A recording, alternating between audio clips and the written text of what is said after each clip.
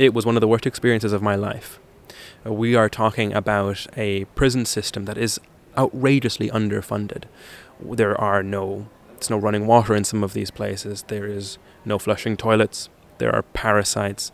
There is an incredible amount of unhealth. There is cramming. There's no access to fresh air. There's no ability to go outside. There's oftentimes no windows. There's violence. And there's an incredible amount of injustice within a prison system that oftentimes has not afforded a lot of its pretrial detainees with the adequate amount of representation that they deserve and require.